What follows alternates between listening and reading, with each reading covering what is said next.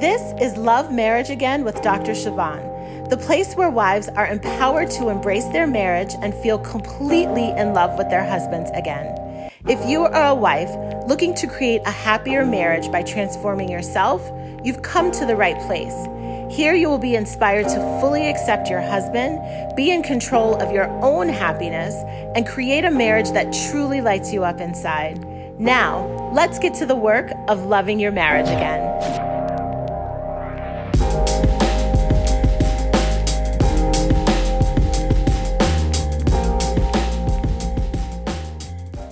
Well, hello there. It is Dr. Siobhan here. I am delighted to be with you today. This is my absolute favorite time of the year, this period between Thanksgiving, Christmas, and New Year. And I am always thinking about what people are going through. Right? This is a time of major celebration for me and my family, but I also recognize that when you're really struggling in your marriage, it can also be a challenging time where you have the gatherings and the people and the time together more often than you might during other parts of the year, which can create a lot more opportunities for conflict and issues. And so in honor of this time of year, I want to provide you with an amazing resource that I created that will help you get through the holidays fight free. In fact, this is a training series called Fight Free Holidays, and I created it with the intention of helping you navigate three particular aspects of communication. The first is avoiding arguments in the first place, which I'm sure all of us would like to have many fewer arguments or difficult conversations that don't end well. The second goal was to help you to de-escalate arguments or tense conversations so that you actually end on a positive note. And then the third goal was to help you quickly recover when those conversations do go wrong, because inevitably they will. So these next three podcast episodes are going to be dedicated to sharing that training with you.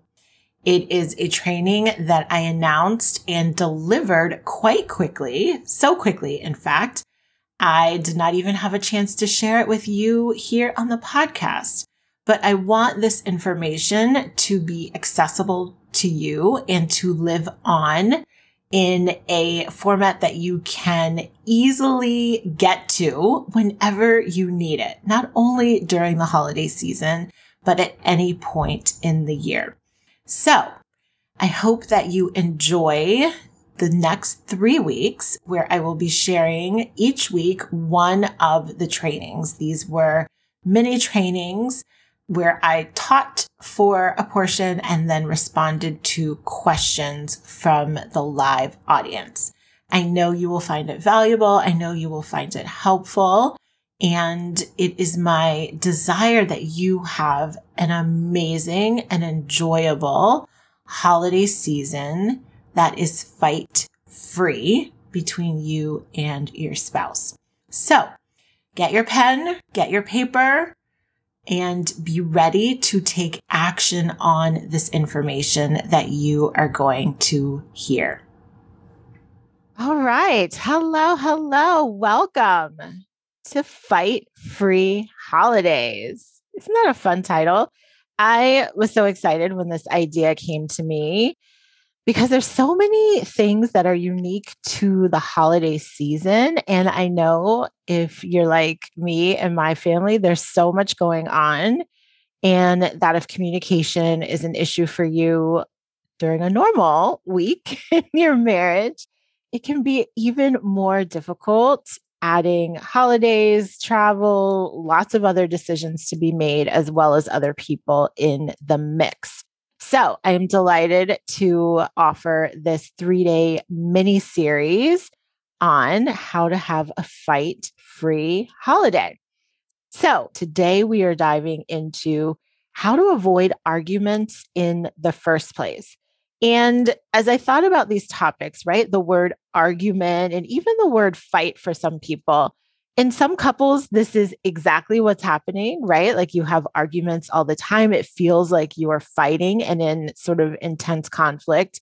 Others, it is more of a like Cold War where it's just this like cold, awkward silence and distance, and you're not feeling really connected. You don't really want to talk to each other or be around each other. And so I want you to know whatever flavor this looks like for you is relevant, is appropriate, you are in the right place. If there's any aspect of your communication that you want to be different, even if you're not describing your conflict as sort of like the yelling and screaming at each other, where it's just like this icy distance. That is for sure what we'll be addressing and helping you problem solve as well. So I want to kick things off, and I have notes, and I encourage you to grab a pen and a notebook. But really, I just wanted this to feel more like a conversation where you get to take the nuggets and laser in on what is most applicable and relevant for you, and what is the thing that you are going to take with you and run with it. Okay. So the first thing I want to do is really go over the anatomy of an argument or the anatomy of a tense conversation that doesn't feel like it's ending well. And it has 4 components. One is usually a complaint or a need is expressed, right? Hey, why don't you ever plan a date night? Or, hey, I would love to spend more time together. Or, hey, could you help out more? Right? Something along those lines. Then the next step is the partner receiving that complaint or expressed need or desire doesn't necessarily respond favorably. So they may brush it off, they may not say much at all. And that quote unquote undesirable response leads the person who initiated the conversation to fight for their position even more. Well, no, it's really true. Like, you never plan anything for us to do, or it upsets me so much that you aren't around to help, right? And then the 4th component is that person who, again, is receiving the complaint or the need becomes defensive even more or dismissive even more and has an even more undesirable response. What happens in this is no one's listening, no one's being heard, no one is feeling valued or appreciated or acknowledged for their experience. And overall, one's personal preferences or personal agenda overrides what the marriage needs, and it overrides the marriage agenda. And I just want you to think about this idea of a marriage agenda, that there isn't really a me versus my spouse. There is one agenda for our marriage collectively. That agenda you both share. That agenda is to be together for the rest of your life, happy, in love, wanting to be a couple, right? And I really want you to anchor yourself in that and exist in a world where that is really true, where you both really just want the same thing. Doesn't mean you have to agree all the time. Doesn't mean that you will see eye to eye all the time. Doesn't mean you won't have hard and difficult conversations. But it does mean that you don't have to be enemies, and that when you keep that common marital agenda in front of you, then what you want in any given minute or what your spouse may want in any given minute is important, but it doesn't override where you both are trying to go. And so I like to think of marriage as a baby, as a newborn baby or puppy or kitten or a bird, whatever, something that is fragile and valuable and lovable and amazing that you want to take good care of. That's your responsibility as a couple. Okay. So just anchoring in that. And I want to also share with you that arguments don't just happen, they are created. They are created by two people who value what they want above the other person. They are created by two people who are pushing their own personal agenda and not considering the other person equally. Okay. And it also takes two people to have an argument, right? You can't really truly argue with yourself. You can in your head, but if you are experiencing more arguments than you would like in your marriage, I want you to just think about, well, if it takes two people to argue and I don't want to argue, then what should I do? What should I do differently? Okay. And I want you to think about in your own marriage, what are the things that you find yourself arguing about the most? Just think about that, right? Just like have that in the back of your mind as we go through. I have 5 very practical, very tangible steps and things for you to do. Okay.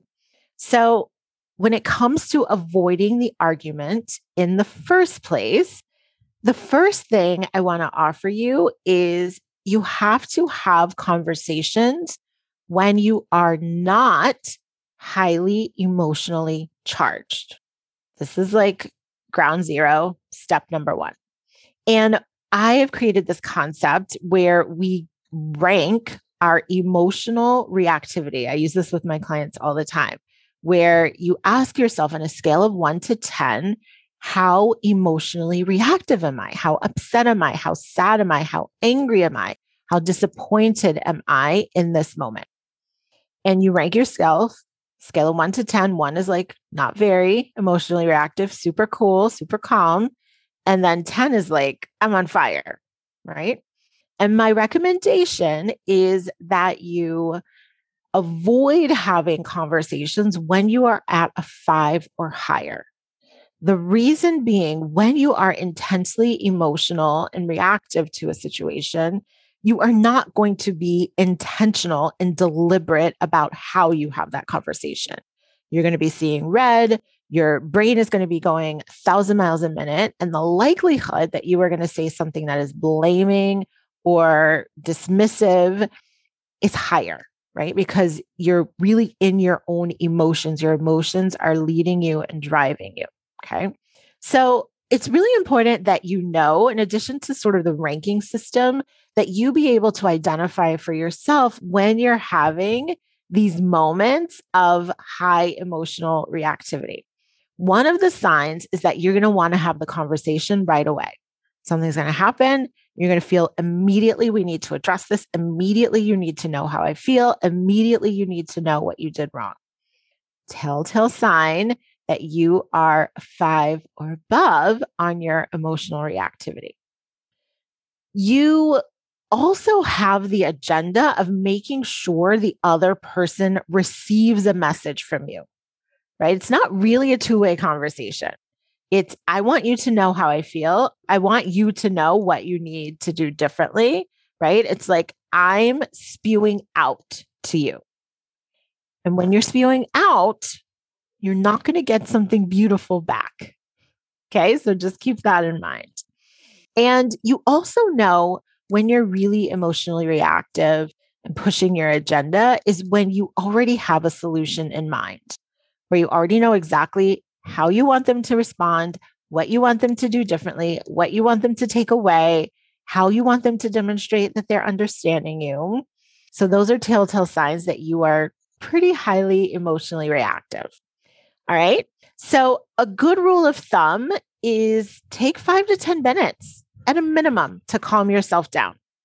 There will be days where you need maybe 2 days to calm yourself down. That's okay. But if you're in that 5 to 10 minute range, give yourself a little bit of distance. And I like to think about these things sometimes as exchanges where the investment, right, of that 5 to 10 minutes to calm yourself down get your emotions down to a 5 or less, will save you so much more in heartache, additional frustration, agony over a conversation that does not end well at all. Okay. So that's step number one. Have the conversations when you are not highly emotionally charged. The other perspective, and this is more of a mindset approach, is to value the other person's perspective as much as your own. I mentioned this as we were talking about like the anatomy of an argument comes when you're not doing that. So you want to start thinking about how can I value what my spouse needs, what my spouse thinks, what they may be feeling as much as my own, right? Like this is not about agreeing or endorsing everything, but it is about appreciating and valuing.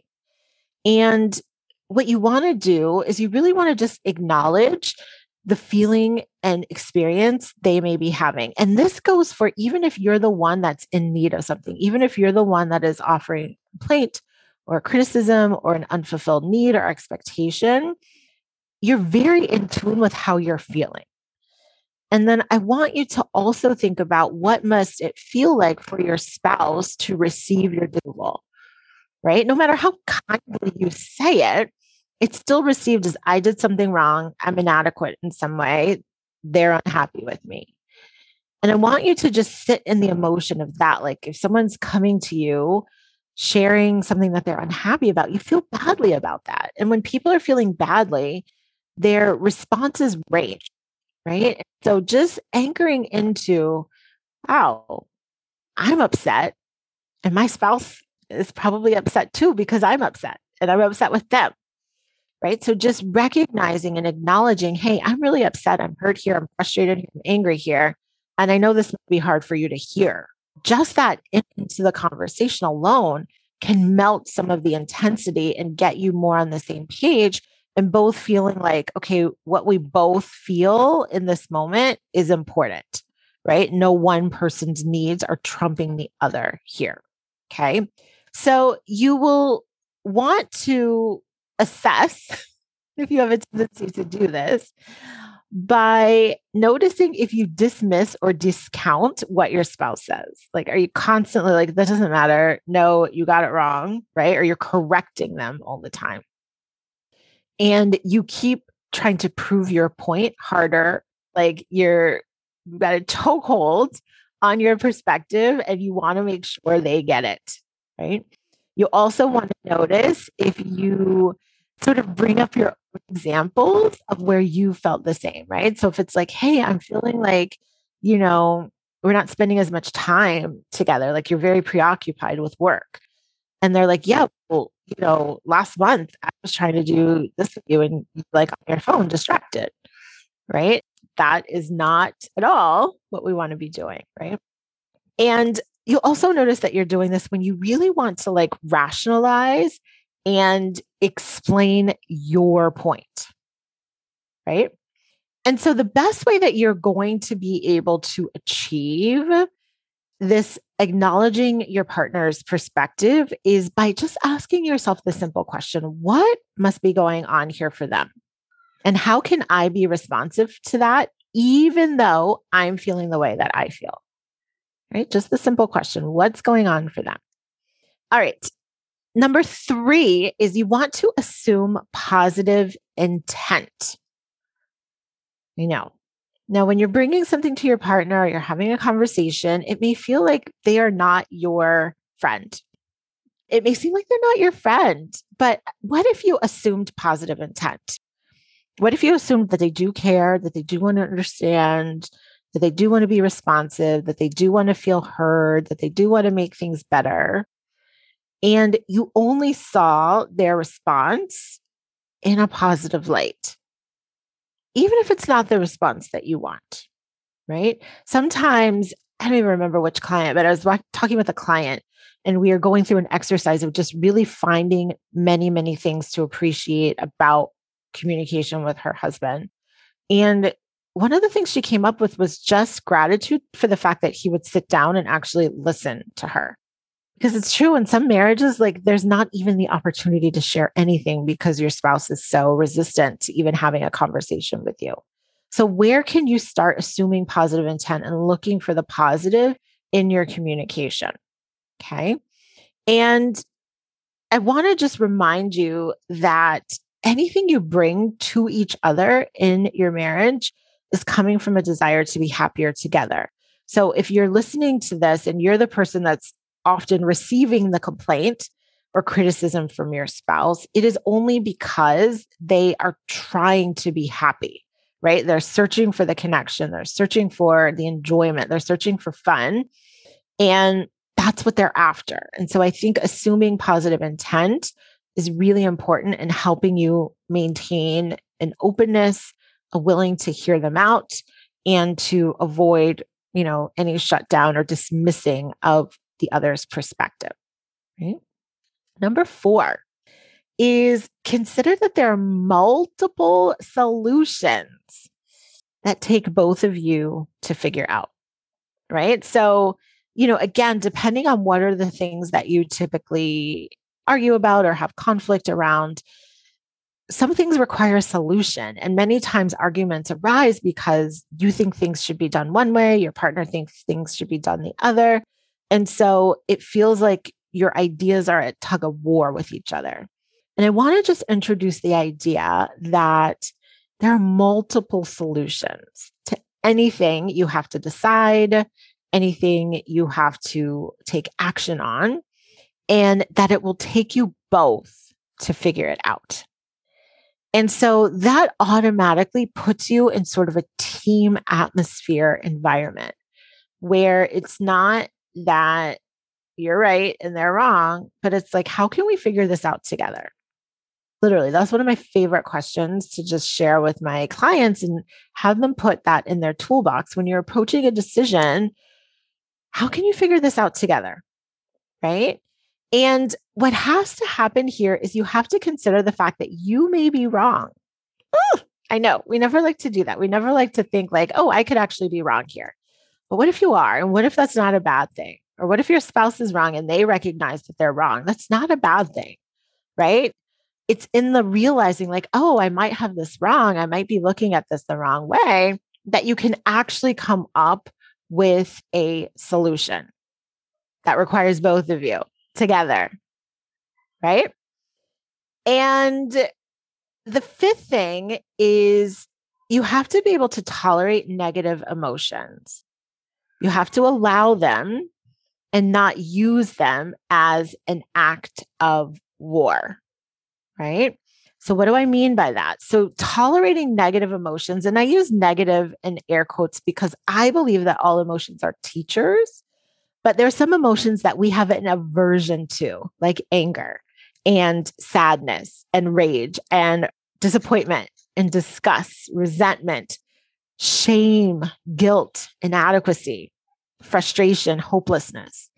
But it is these emotions that often are driving us when we have conflict, right? It's these emotions that cause us to say mean things because we're trying to spew those emotions out of ourselves and onto our spouse.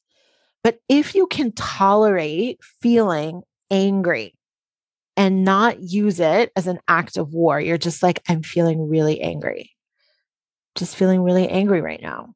And just allow the anger to be there in your body. It will go away eventually.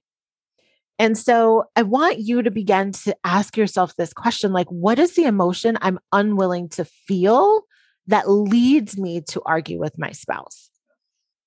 What is that emotion that I'm running away from that feels very uncomfortable, that it's just easier to say something mean or dismissive or rude or complaining to them? And I want you to just entertain the idea of what would be different if I was willing to feel that emotion. How would I respond differently? What would I do differently in our conversations if I was just willing to be in communication with my spouse and hold the feeling of anger inside of me instead of spewing it onto them? Okay. So, what's the one thing that you're going to really pay more attention to? Is it how emotionally reactive you are? Remember that tool, scale of 1 to 10, staying below a 5 when you have conversations. Is it valuing your partner's perspective as much as your own? Is it assuming their positive intent? Is it considering that there are multiple solutions? Or is it tolerating negative emotions, allowing them to be there and not needing to act out of them as an act of war against this person that you love? I want you to identify what is your work, right? And just even for the next 24 hours to really just notice the things that come up for you that would take you away from being able to fully implement this work. Okay. All right. Thank you so much for joining me. Bye. Now, if you loved this episode, you will want to download a free resource I created called 13 Beliefs to Hold On to When Marriage Gets Tough. Download it at bit.ly/13 marriage beliefs. That's bit.ly/13 marriage beliefs. And of course, I will be back with you next week. Until then, commit to loving your marriage again.